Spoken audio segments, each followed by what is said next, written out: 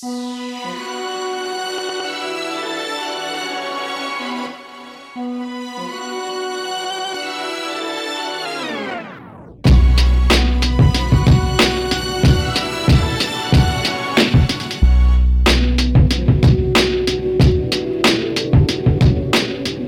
everyone, and welcome back to the show. Today, I am joined by someone who it's hard for me to express the gravity of the impact this individual has had on the course of my career.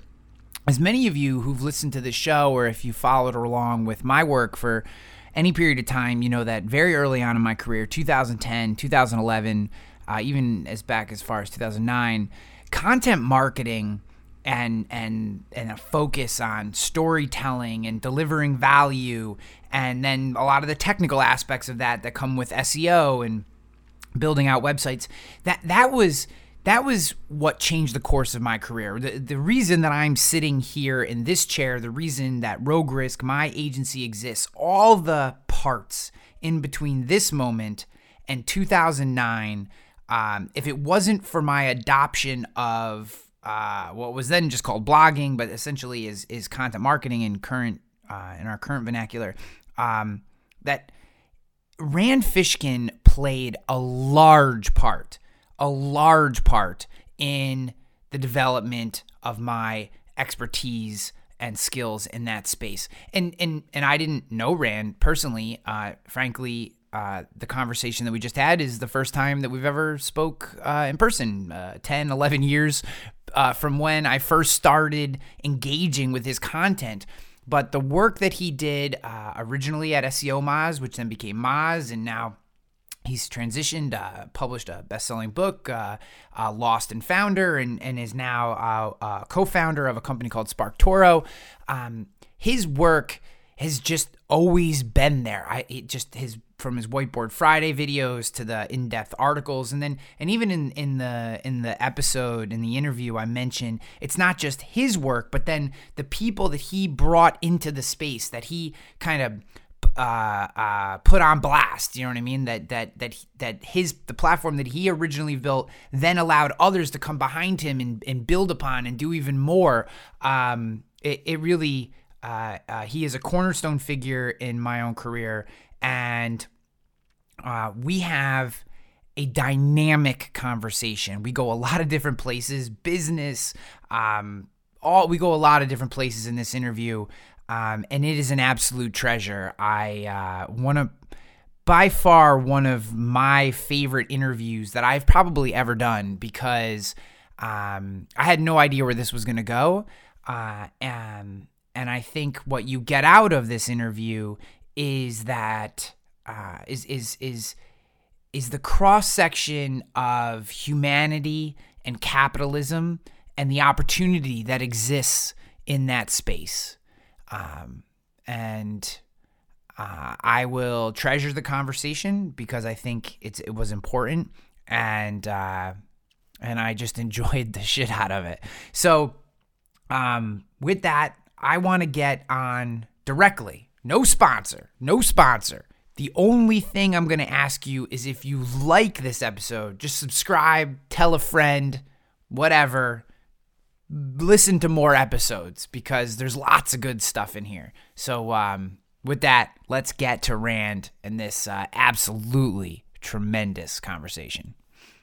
I really enjoy, so I do a lot of interviews with people inside the space, but when I get to bring someone like yourself, who is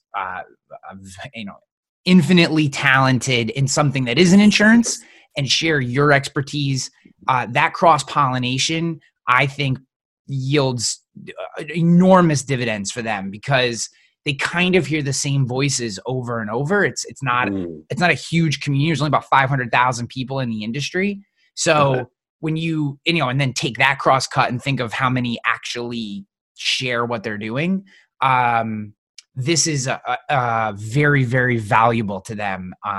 Like, I had Ann Hanley on in September, October, and people just went bananas. I mean, rightly so. I mean, she's tremendous, but just to hear this voice and all that from outside the space. So I think I wouldn't overthink that side of it. Not that you would, but I just want you to know that. Okay, great. Well, I'm Awesome. glad to hear it for sure. Cool. So we'll get right into it. And man, I'm really excited to have you on. We did the little intro talk before we started recording here, but I'm trying. I walk downstairs to my office where I record these, and I'm sure you get this a lot, but I just have to say it so that I can release the stress of our conversation. I'm trying very hard not to like just pepper you with like super nerdy content marketing questions because I've followed Let's you do for it. so long. Oh my God. Why not? um, but Yeah, let's like go I for it. was Ma's subscriber from way, way long ago. I fell in love first with your voice, and I want to ask you a ton of questions about that. But I do think, and I know you've heard this many times, but I think it's very deserving.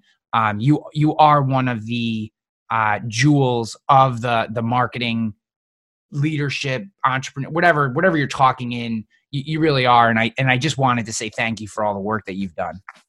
Oh my gosh, that is so kind, Ryan.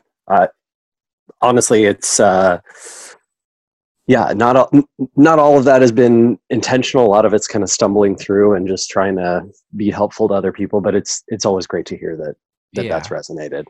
For those of you who've ever followed my career, I can actually pin a lot of the content marketing work and success that I had back in my early days as an agent to literally mimicking and listening and putting into practice many of the things that Rand and then the people who he brought to us, to the audience, the other people who he and not just you, but your team. And I'm just using you as maybe the focal point, but what SEO Moz and the work that you did and the people that you highlighted brought to, small business owners, small business professionals like myself who were trying to get our message out into the world. It really has had an impact, man. And I'm sure you are aware of that, but I would be doing your work a disservice if I didn't let you know that a large part content marketing is what changed the course of my career, and you played a significant role in that. Oh, well, thank you. Yeah. I'm thrilled to hear it. Okay. So now that the ego stroking is over, and I released that pent up stress that I had, feeling the need to say those things to you, we can actually get into some content and talk through some of this stuff. So the very first place that I want to go is what I think is your superpower, just watching from the outside. And it is the ability to mix a very technical topic, whatever that topic may be, whether it's SEO, content marketing, evaluating something that's happening in that industry or another, or even your book, Lost and Founder, which I have a couple questions I want to ask you about, where you're talking very much about being an entrepreneur and growing company.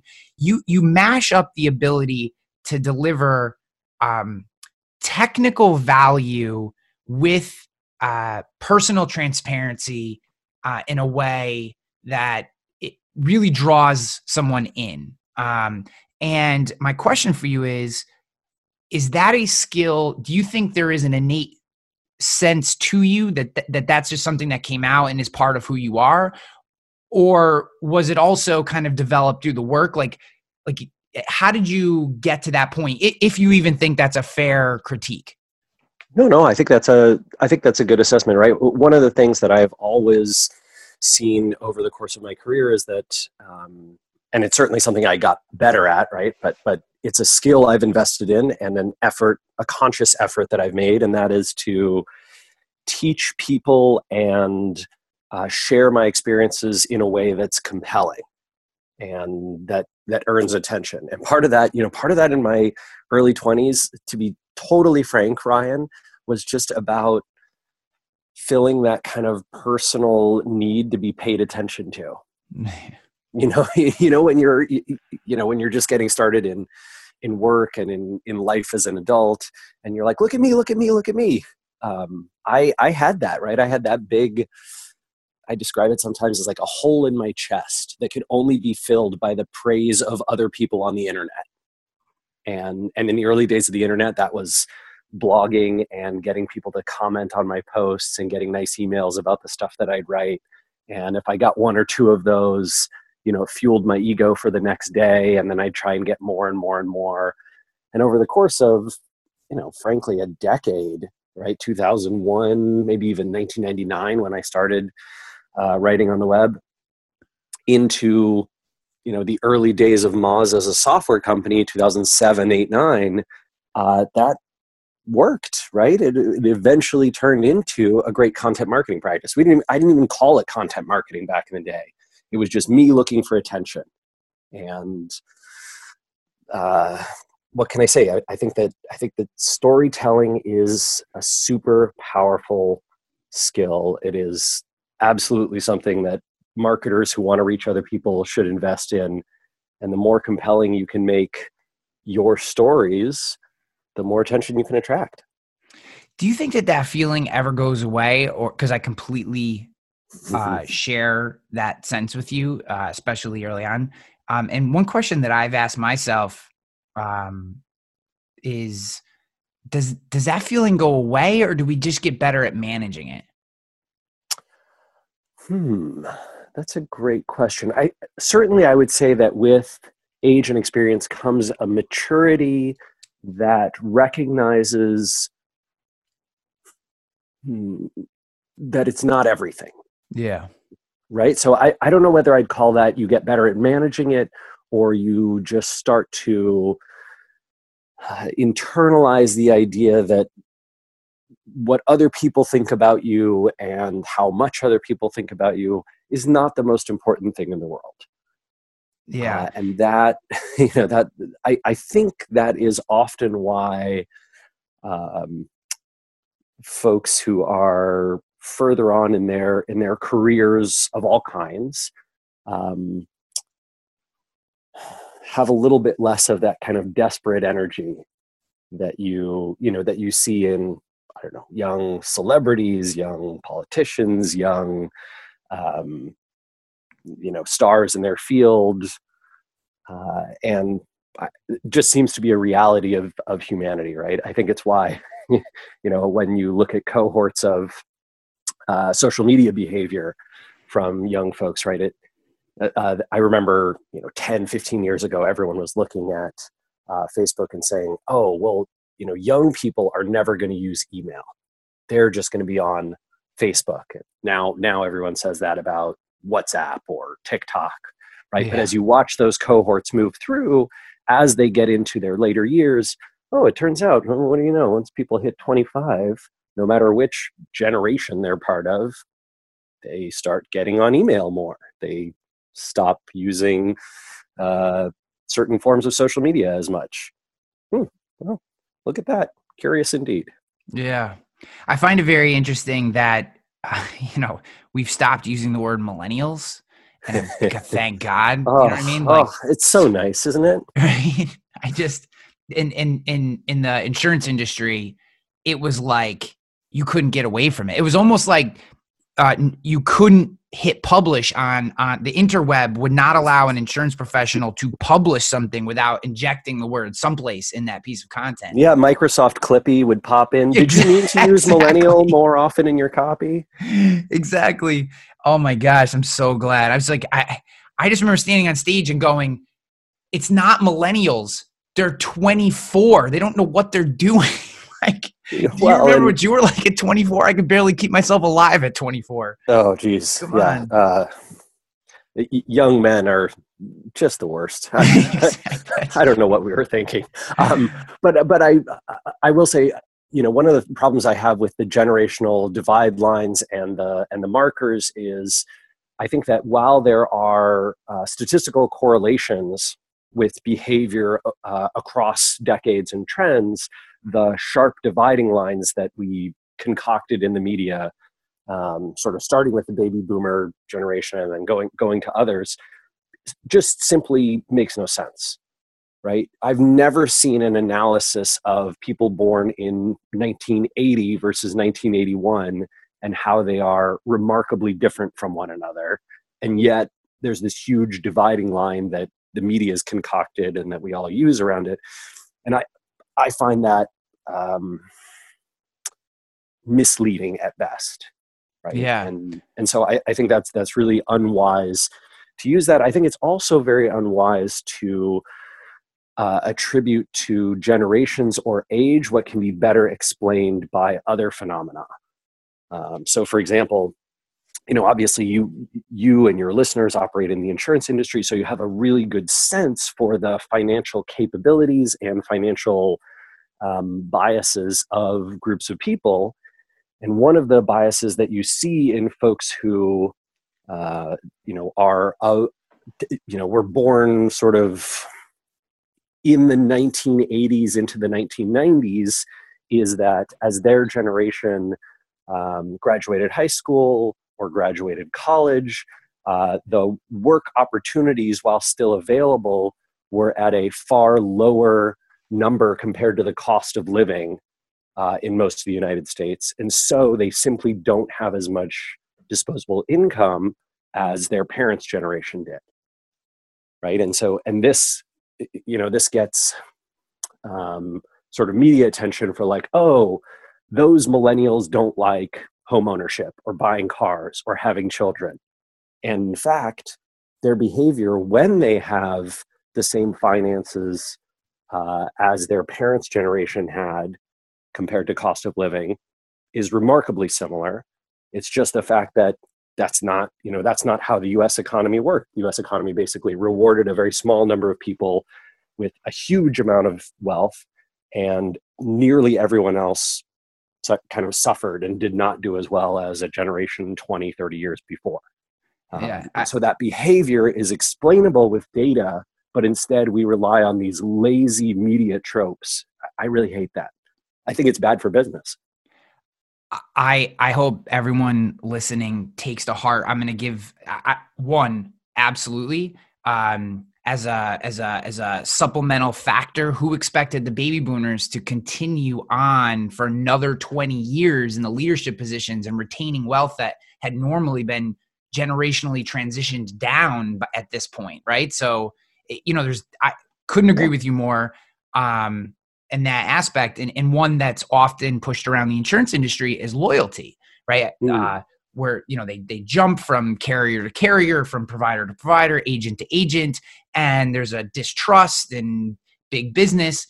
And, to the same kind of idea that you said, if you had to live through the 2000 stock market crash as a child and watch your parents, either their careers or their fortunes be obliterated, then go through 2007, 2008, then live through hyperinflation and everything that's going on in our economy today, and the massive move of jobs overseas, how would you be loyal to large enterprises? Like, would you naturally just say, oh yeah, they have my back?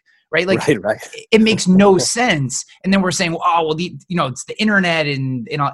It has nothing to do with the internet and everything to do with the cultural ramifications of the last 20 years of our economy. And and I think that has interesting political implications, interesting cultural implications, but also really interesting business implications, right? Because if you successfully identify these trends, right, and if you can kind of mentally remove yourself from I don't believe it because it doesn't fit with the whatever political reality that I want to believe in, or how I want to think about things, like, just take that away for a while and instead focus on the reality of how financial success has been distributed across the spectrum of, we'll use just the United States because I think it's a little tougher worldwide. Yeah. But if we look at the distribution of where wealth is going and where it has been historically, right, essentially post World War II, you have this very large middle class, and for several generations, that wealth keeps growing and getting distributed more and more up until essentially the 1980s, when, again, people can argue the politics of what happened or why it happened exactly, but essentially that distribution stops going to a broad middle class. Folks who are low wage earners, that group starts to grow, the middle class starts to stagnate, and it is the upper, and even the upper echelon, right? The sort of top 9 of the top 10% stagnates in terms of their wealth growth. And it's essentially the 1% and really the 0.1% and the 0.01% where almost all of the economic gains from the last really 35, 40 years have gone. And so if you're recognizing that as a business, I think you can be very wise about how to play your products, right? And how to do your marketing, because you can essentially target your products to, hey, we need to pay attention to how much people can afford, what they worry about and don't, what they care about and don't, who has wealth and doesn't, who can afford our products and doesn't, where to reach those people, how to market to them. And that, that tends to have a lot more success than sort of burying your head in the sand and hoping that everyone's going to behave the same way that their parents did. Yeah, how I usually attack these type of issues, because I don't know that I'm smart enough to understand the, even just cultural ramifications of all the factors that go into decision making. But I know that mass market mass media marketing tends to do silly things. So I watch what they do and then do the opposite. So when I see everyone going, millennials are unloyal and all they care about is price and the product means nothing to them, what I say to myself is, that sounds like someone who really wants a good product at a competitive price and wants to work with someone who's going to take care of them. You know what I mean? Like, it sounds like someone who just wants to be petted on the head and say everything's going to be okay. Like, you're not going to get hosed, and not placated to. And that's where how I tend to engage people is to say, to me, that action is does not necessarily mean that's what they want. Just because someone may jump around from provider to provider or carrier to carrier, it doesn't necessarily signal that is exactly the experience that they want. Right. I think there's two ways to play that. I think you can lean very heavily against the trend to say, hey, we are going to provide a premium product that has relationships at the core of it, that looks for the most relationship-driven customers, identifies those based on their behavior, based on where we reach them, all that kind of stuff, and then gets that share of the market, even if that share of the market is smaller than it used to be. Yep. But we're going to appeal to them. Or we can go the other direction and basically say, hey, let's remove the hands-on touch, the the heavy relationship aspect. Let's have a much more cost-efficient product by digitizing almost everything that we do, by removing a lot of need for customer service, for salespeople, for people costs, essentially, and then make that product really compelling for folks who are not relationship driven, but instead are price driven and are looking for the best value that they can get, right? And then we make that available in a self-service kind of way. And you can see, you can really see the U.S. economy bifurcating in sector after sector on these two vectors, right? Essentially, you get more high touch, more relationship driven at the higher end, and more mass market self-service at the lower end. And companies that have done this well have done extraordinarily well over the last 20 years. And there's not really, and what I hear you saying and would agree with is either option is not necessarily right or wrong. Where you could get yourself in trouble is if you try to have one foot in one bucket and one foot in the other bucket. Yeah. I mean, this is like the core of product and marketing strategy, right? Is that you want a strategy that makes sense all the way through the path of how the product is designed, how the product is sold and marketed, how the product is served and serviced, how the customer is targeted. And if you're if that strategy doesn't make sense all the way through, right? If it, oh well, we're gonna serve it in a self-service way, but it's gonna be a premium product. What? Right? That's not the expectation that the premium customer has, right? Premium customer expects relationships. They expect sales. They expect, potentially high touch. They expect extreme customer service, right? Very, very high levels of customer service. So you got to play that.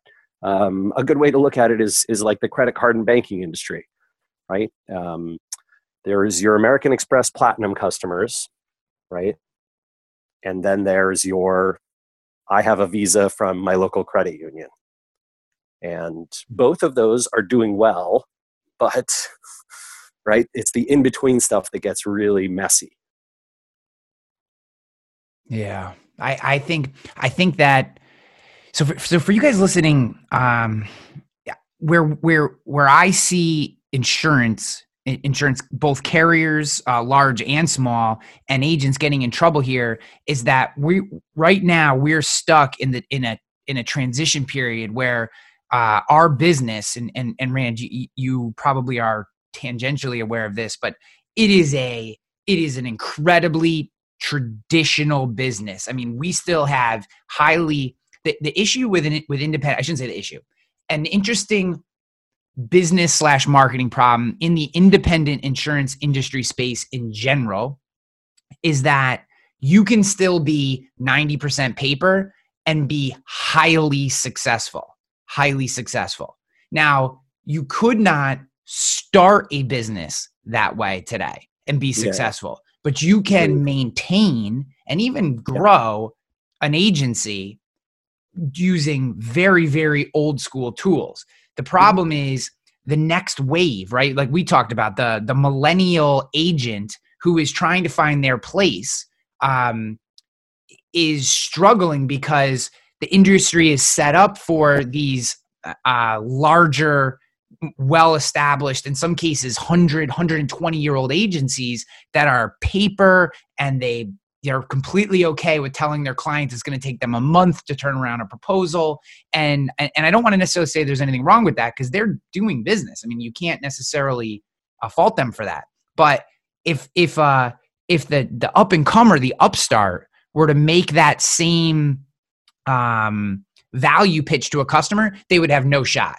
It would, they would go out of business. So they're trying to make their value proposition digital, but the industry's not ready, right? We're talking, like, we still have conversations about basic API connections. Like, literally, we have conferences about basic API connections and whether or not we should have them. It's a whole different world.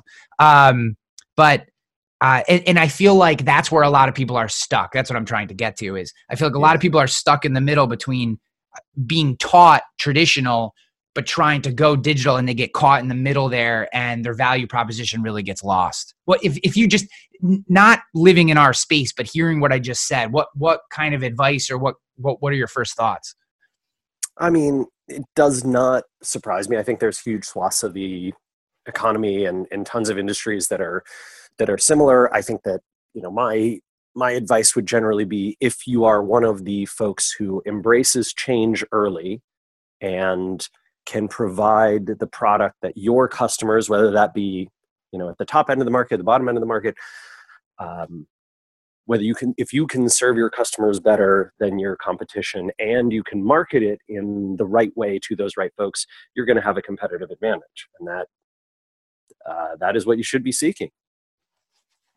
So I want to shift our conversation a little bit. I really just have one question on this particular topic, and then I want to talk about Spark Toro. But so I saw you sent out a tweet a couple, to be honest with you, I have no idea when it was, a couple weeks ago, at some point in the last few weeks. And it was basically your tweet was, and I'll give you just the context here before you respond, but it was basically, if you hire me to speak, I'm going to come with my opinion / politics or whatever, right? And I don't necessarily know if you meant politics like actual politics or just your general perception on the world. That's not really the point. What I was so interested in, and and this is kind of my impetus for this question is coming off of yesterday or the day before. A very good friend of mine, Marcus Sheridan, gave the closing keynote at Social Media Marketing World, and he was crying on stage and was very vulnerable and was 100% him. That's who he is, right? So, and my perception of you is that you're very much who you are, and I'm just interested in your development of that, because I effort to be the same way as often as I can. I think it's a struggle for all of us to always be maybe exactly who we are. And I'm just interested in the pushback that you get on that, like your experience, because to me, I think in some ways our politics are different, but in certain aspects, and in particular, your openness with exactly who you are is something that I want to encourage in everybody, whether it's working in your local communities. I think my industry in particular, we get caught in feeling like we have to be a certain way because of a perception of us.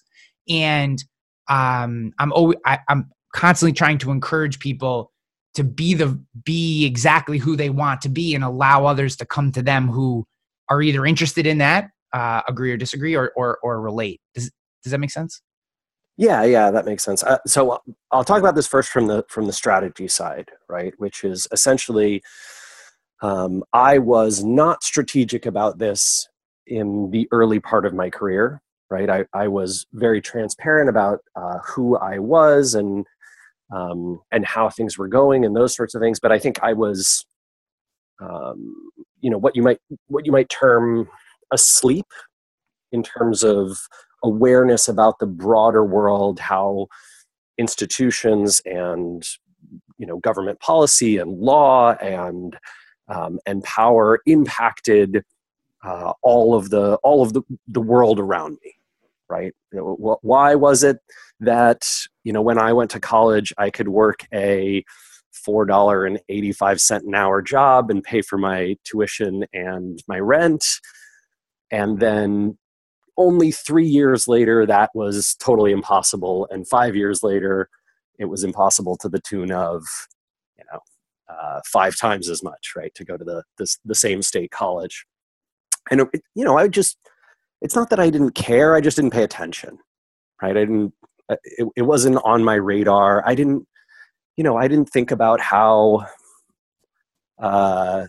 when I went to go pitch venture capitalists in Silicon Valley, right, and would drive all around, going to these offices and try and raise millions of dollars for my company, I didn't think about how horrible it would have been if I were a woman, right? Because a lot of these meetings, frankly, were, hey, let's go to this bar and I'll meet you this night, or like, come over to my house and let's chat about it. That, Ryan, if you or I are invited to some 40, 50-year-old dude's house to have a glass of wine with him and chat about our business, we don't have to think twice about that. We're like, yeah, hell yeah. Put me in, coach. Yeah. Right? Let me go wine and dine this guy and like get him to invest. But if I were a 29-year-old woman, who knows? Like, what is that like? Yeah. Right? Do I even get that invitation? Is that dude like, well, I don't know. I don't want to have any impropriety. So better if I don't invite her. It's not going to work for me this week. Hey, let me know if you're back in Silicon Valley some other time. Or do you get that invitation, but it means something else? Or do you get that invitation and it means the same thing, but you have to spend tons of cognitive processing to try and figure that out, right? So I just none of this stuff. I didn't think about the unfairness or the changes in the world or how who I was and who I wasn't affected me. It just wasn't part of me, right? And so I didn't talk about that stuff. And even though it affected me and affected the world around me, I just wasn't aware. And then, over the course of, I don't know, the last decade or so, I've become aware of that, right? I have more of a diverse friend group, right? Lots of folks in my personal and professional networks who have been through all sorts of experiences of all different kinds in whatever, in the political field, in the financial services field, in the venture capital world, and startups, and raising money as entrepreneurs. And I can see, right, I can see how that stuff changes. And so I like I was in my early days at Moz, right, where I refused to be quiet about how search engines worked, right? Despite the fact that Google and Microsoft and whatever didn't like what I was publishing, I was like, no, screw you guys. I'm going to tell it how it is. I'm going to show people what works in SEO. And that's how I built the Moz brand. Nowadays, right, when I see injustice or unfairness or how things work in a field, I want to share that too. I'm just unwilling to be quiet about it, right? So I think I've always had this predilection for transparency. It's just that now I'm not asleep on this other stuff, right? I'm awake, and I can, my eyes are open, and so I share what I see. I like the idea of not being asleep. One of the major issues inside the insurance industry is diversity. We live in a white bread world here. And when I used to put on, I used to put on a conference called Elevate, and one of the things I used to say to my team is like, I can't have any more white guys on stage. Yeah. Like, I need a different voice. Like, if they're a white guy, they need to come from a place that, like, we haven't heard that story 20 times. You know what I mean? Like, it's gotta be, I need something different. Not because, I always fight the idea of diversity for diversity's sake, but I think that. Ryan, can I ask, why is that? Yeah. Why because do you fight the idea of diversity for diversity? No. And here I have and I'm super interested in your thing, but I don't want to diminish the person who I put on stage, because anyone could ever say the only reason they're on that stage is because they're not a white guy. Yeah. So, but I have found two things to be true, right? So I did the same thing at MozCon. It wasn't early, and MozCon was, so for folks who are listening who might not know, right? Moz is this company that I started. It used to be called SEO Moz, started consultancy, became an SEO software company. Now it's a $55 million a year revenue business with a couple hundred employees in Seattle and Vancouver. It's made a few acquisitions along the way. I stepped down as CEO and left the company a couple of years ago, but during the course of that company's history, we built up this conference called MozCon. It happened in Seattle every year, grew to about 1,700 attendees, right? So not dissimilar from your Elevate event. And, it was over the course of 3 days, sometimes 2, we had somewhere between 20 and 35 speakers, depending on the year. And early on, it was almost all white dudes, right? Speaking. Yep. And then, I started paying attention to these other voices, right? Reading stuff online, making friends in other communities, and hearing from folks like, there's no representation. I remember so distinctly hanging out with a friend of mine. I won't say who it was, but black guy, and he's like, yeah, man, when I got into this field, I was like, oh, these conferences are pretty cool. I learn a lot, but I guess speaking is not for me, because I don't see anybody like me up on stage, right? It's all you guys. It's all you white guys. Right? Yeah. He's like, so there's no room for me. And then I saw Will Reynolds, who's a black guy and a tremendous. Yeah, awesome guy, right? He's been speaking for a long time. He spoke at MozCon. He's like, I saw him and I was like, oh shit, that could be me. Yeah. I could do this too. Right. And that had a powerful impact on me, right? That was like, oh my God, if I don't, as the organizer, put diverse people on this stage, this will never get better. This problem will never fix itself until I fix it. This is my obligation now, right? I have the power. I get to choose who goes on the MozCon stage. That means I have the responsibility to make sure that the next generation has fair opportunity, because the fundamental core truth is talent is equally distributed, but opportunity is not. We are wholeheartedly agreed on that. I guess when I said, so I agree. You have a responsibility as the organizer, and maybe the way that I positioned it wasn't the way what I actually meant. No, but I get where you're coming from, right? Like, so I have heard many times, Ryan, exactly what you heard, right? Yeah. Which is the only reason that person is on stage is because, whatever, you needed more women speakers, right? Like, well, that talk, whatever, it didn't resonate with me. And so rather than saying, oh, that was a shitty talk, you say, oh, well, what a woman speaker, right? I have heard that before. What I can tell you from my experience is those people who think in that way are not going to change their minds because of an awesome talk, right? Not quickly anyway. Maybe slowly over time, right? Over years and decades and generations, those attitudes change. But those voices, to me, they kind of don't get to have an impact. Yeah. I have a different opinion on that part of what you're saying, because Okay. I think, and not the part where the person shouldn't be up there, but the part where I think that the steadfastness of positions that people are currently in is as much an exposure and a construct of the social, their social circles, right? Mm-hmm. And when you can break someone out of their social circles and show them a world of people where exactly what you're describing exists, I think those minds can change a heck of a lot faster. I think the problem is not finding situations to inject them into those places, right? Because oftentimes that person feels like just as much of an outsider. And look, I'm not going to try to play in any way like fat old white guys with tons of money have been discriminated against in any way. That is certainly not my position.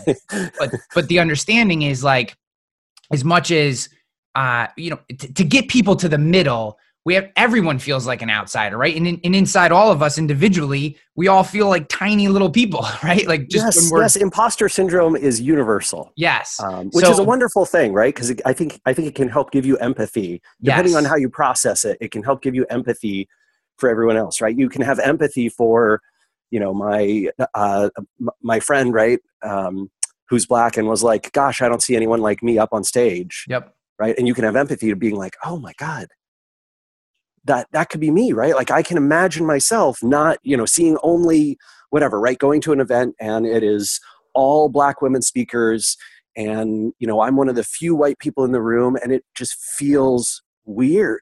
It feels so awkward, right? And gosh, I'm uncomfortable. I don't know why I'm uncomfortable. It's just like I don't fit in here. It's not me, right? And how do I become part of this world? Because this world clearly has lots of opportunity for me. Yeah. And if you reflect on that awkwardness, you can then realize how important it is to have, faces like yours, representation like yours, up on stage, right? And that might not be purely tied to identity. It might be tied to you're someone in a wheelchair.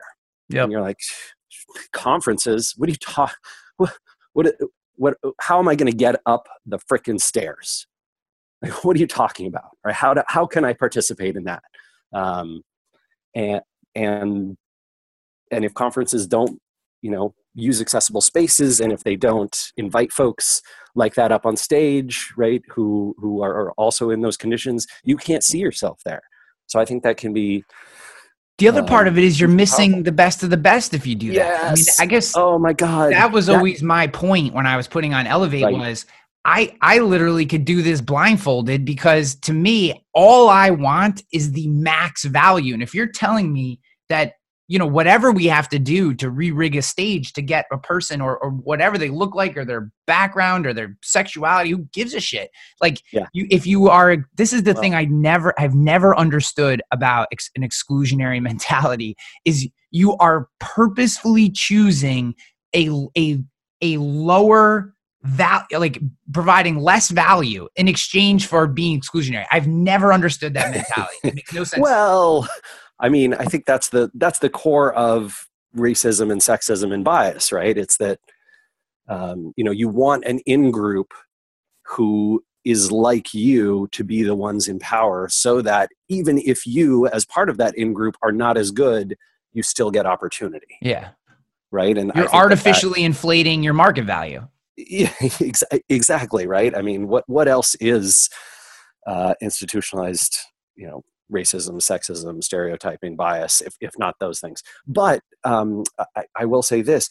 One of the things that we had to realize when we were building MozCon, I remember having conversations about this with other organizers of other events in technology and entrepreneurship and marketing, was that your scores, right? So we did what most conferences do, which is we had the audience, score speakers, right? They could go online to do that, or they'd get a survey at the end or whatever it was. And your speaker scores will technically suffer, right? So you have to be aware, and we saw this somewhere in the 20 to 30% range, that women were almost always lower, right? A woman could deliver the same talk that a man delivered, right, with the same quality, the same content, and it would be scored on average 20 to 30% lower by the audience. That's why I always put those speaker score things in my round filing cabinet that goes out the back door. I put them out because I know the audience wants to be placated, and anyone who came to Elevate, this is exactly what would happen, because I don't trust you guys. I would watch all the presentations. Yeah. And I didn't care what anyone thought, because I knew it, whoever the person was, I knew if they were bringing it, and that's all I really cared about. Everyone's going to miss, or a point's not going to hit, or a joke's going to flop, or a story isn't going to be exactly what they wanted. You know what I mean? Like, I knew whether they were bringing it or not. So I would send out the surveys. The surveys would come back, and I would slide them right across the desk and put them right into the trash can. Well, so here's what we found, though. Here's what we found. That was true in 2008, 2009, 2010. But fast forward 6-7 years later, those numbers got to be more like 2, 3, 5%. Because so the audience that happens, though. Oh, well, maybe this doesn't happen in the marketing industry. I'm super glad that those are the numbers, because that makes me feel happy as a human, as a citizen of the United States. But what I found was there's just so many, like, not even white guy on white guy bias baked in because he's from Montana, and what do people from Montana know? You know what I mean? Or like, I couldn't understand his Alabama accent, or people from the North are pricks. You know what I mean? Like it's stupid stuff. I just was we did find, I will say this, the English accent, those crush. Oh yeah, well, they're just Americans just love it, right? They're like, oh, he's so smart. Listen to that accent. But no, so the more diversity that we put on stage year after year, the more diversity was expected. The more. This is also awesome, right? And for those of you who are thinking about, like, how does this have a positive business impact for me? We sold more tickets, and over time, our average speaker scores rose. Right? So the average collective score that everyone was given, regardless of the fact that, in the early days, right, there was this scoring deficit. I was never able to look at it across racial or other kinds of diversity, but I could look at it on gender diversity, because we had a 50-50 policy. Basically, we joined this 50-50 project early in MozCon's. I remember when you did that. Yeah, sort of a commitment to, like, hey, we'll always have 50-50 split between men and women on stage, and that led to more ticket sales, and we found that in fact it led to more women buying tickets, right? Because no surprise, right? If you see people like you on stage and who are going to be headlining, you are more likely to want to go to the event. I know that HubSpot had the same thing with Inbound. It's one of the ways that they grew that event to, what is it now, 30,000 attendees or something that go to Boston in the fall. Just incredible. As an event planner, that just makes me want to curl up into a ball. I mean, they have a whole team who works on it all year round, right? Yeah. So, but yeah, I think you have to be willing to make that sacrifice early on. Recognize that, hey, I think there's a mentality in the United States that, like, I don't want to have to put my finger on the scale to tip it unfairly in one way or another. But when there's historical injustice and historical bias, that's what you have to do in order to get to a fair place. And then over time, the scales balance themselves out. I had this amazing experience recently where I did an event for entrepreneurs, invited a bunch of folks, and forgot to pay attention to diversity. And then when I looked at it, I was like, oh my God, we have 14 women and 15 men. Oh, look at that, right? And and multiple Black women and multiple women of color from other groups and multiple men from diverse backgrounds, and like, oh my gosh, this is so cool.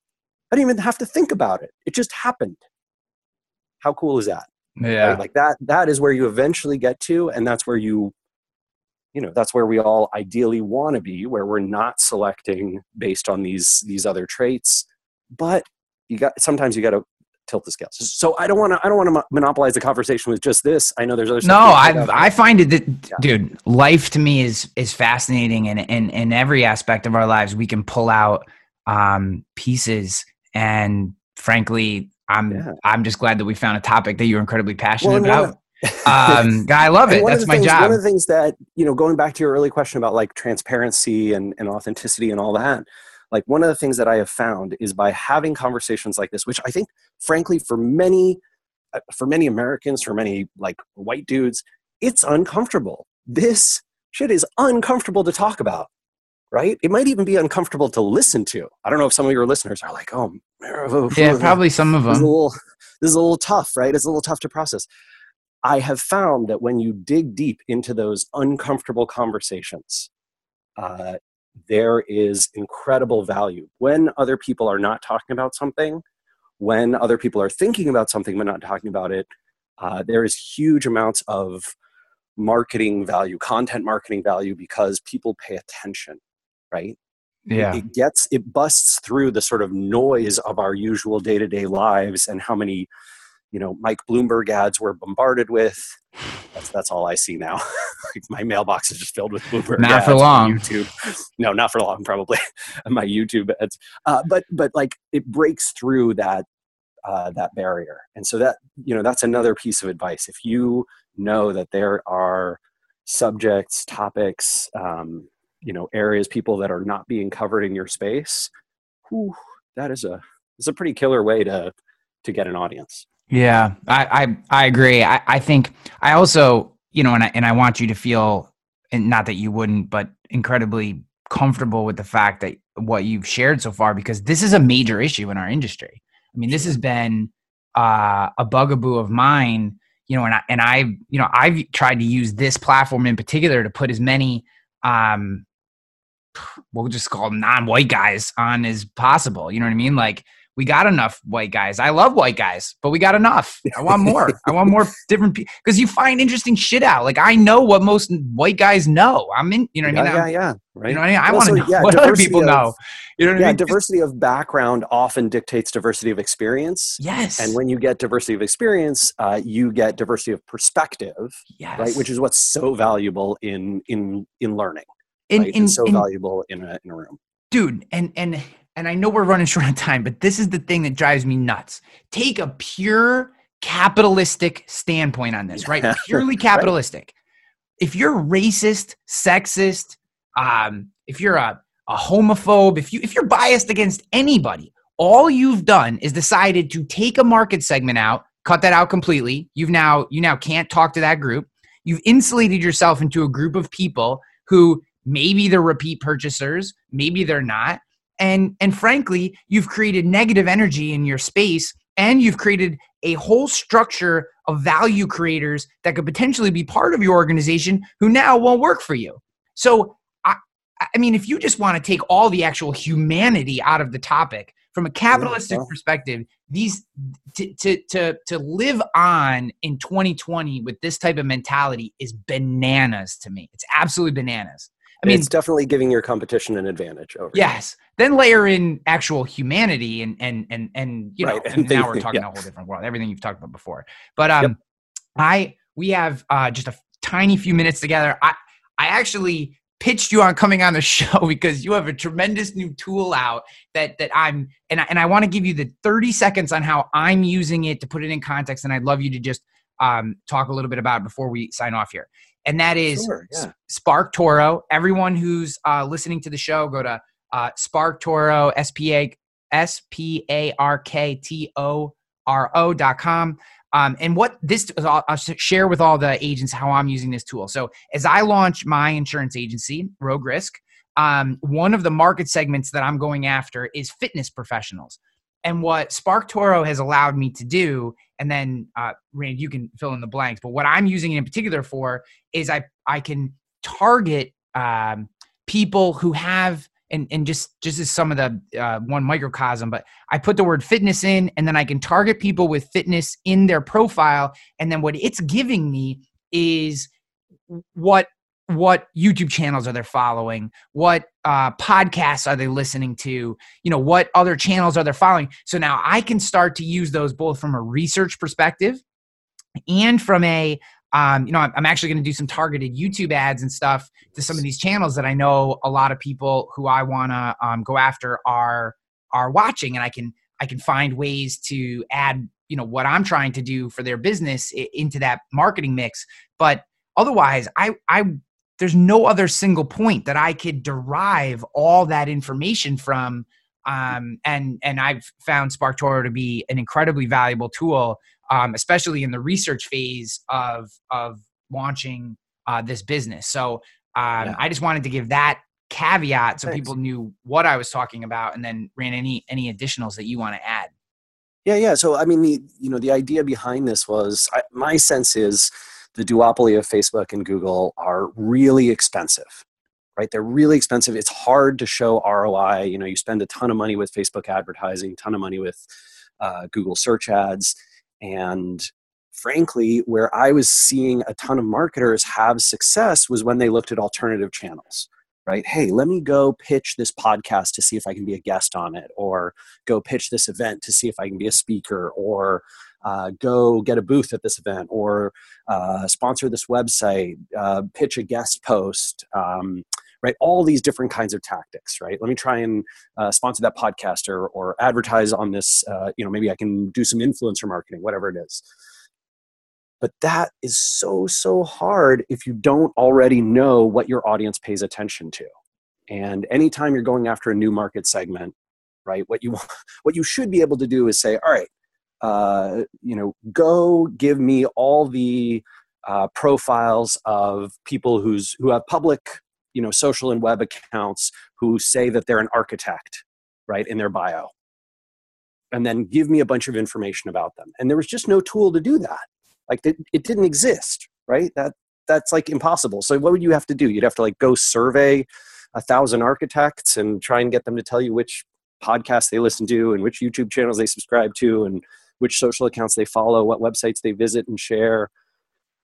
That takes months of work, and it's crazy expensive. And so Casey and I, my co-founder, and I basically decided to build this thing, right? So we crawl tens of millions of web and social profiles, well, billions actually, and then we aggregate them up to, I think we have around 70, 80 million profiles in our database. And so you can search those, right? You can search for architect in New York, right? And we have, 1,700 architects who are in New York in our profile database, and we can tell you that 22% of them listen, share, follow this particular podcast. Right, 21% follow this other one, 19% follow this next one, 16% follow that one, and on down the list. And that, for a lot of our early customers and beta users, And Ryan, I know you're one of our, one of our early customers, first 100 customers, which is awesome. Yeah, that's been super useful for them, right? To be able to do that market research at the snap of a finger. Yeah. Well, man, I want to be respectful of your time, and we're over. We just got into so many other topics, but I would highly encourage everyone who's listening. SparkToro is a tool that is going to separate many, especially my friends in the industry. If you're doing program business, if you're writing super regionally or nationally on a particular program, a particular industry or a line of business, finding, I think, some of the podcasts, some of the YouTube channels that you could partner with and do some targeted like legit advertising into those spaces, that is where I'm extracting incredible value. Being able to find real thought leaders in that space, partner with them, crafting a message. And when I said there does not exist another platform which pools all this stuff, pools all this data into one place. It's well worth the look. And Rand, I appreciate you as a person. I appreciate the work you do. And I very much appreciate you taking so much time out of your day to share with my audience. It is my pleasure. Thank you for having me, Ryan. Really appreciate it. Thank you.